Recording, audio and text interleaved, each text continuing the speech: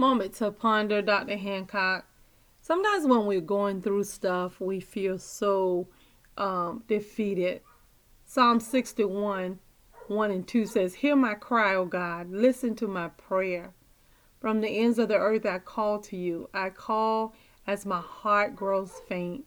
Lead me to the rock that is higher than I. For you have been my refuge, a strong tower against the foe.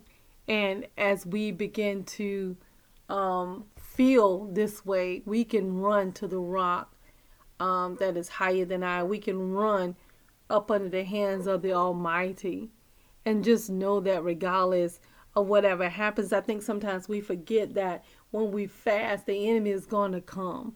That is going to be a true test time.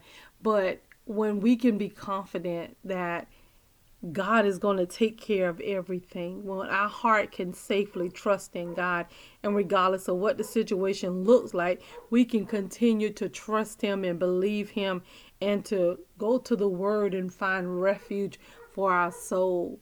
It changes everything. Sometimes we go through things, or we've been through something, and we just keep getting hit. But just know that God has our best interests at heart.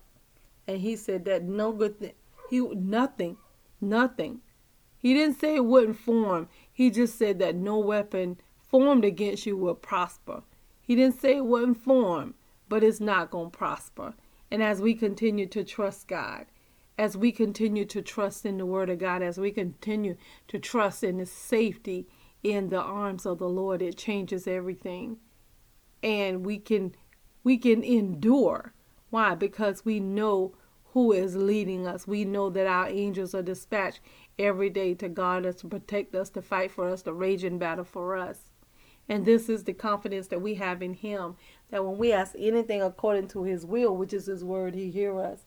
And if we know that He hears us, we know that our petitions are granted. Real talk, Dr. Hancock. We need you to like, comment, subscribe, and share.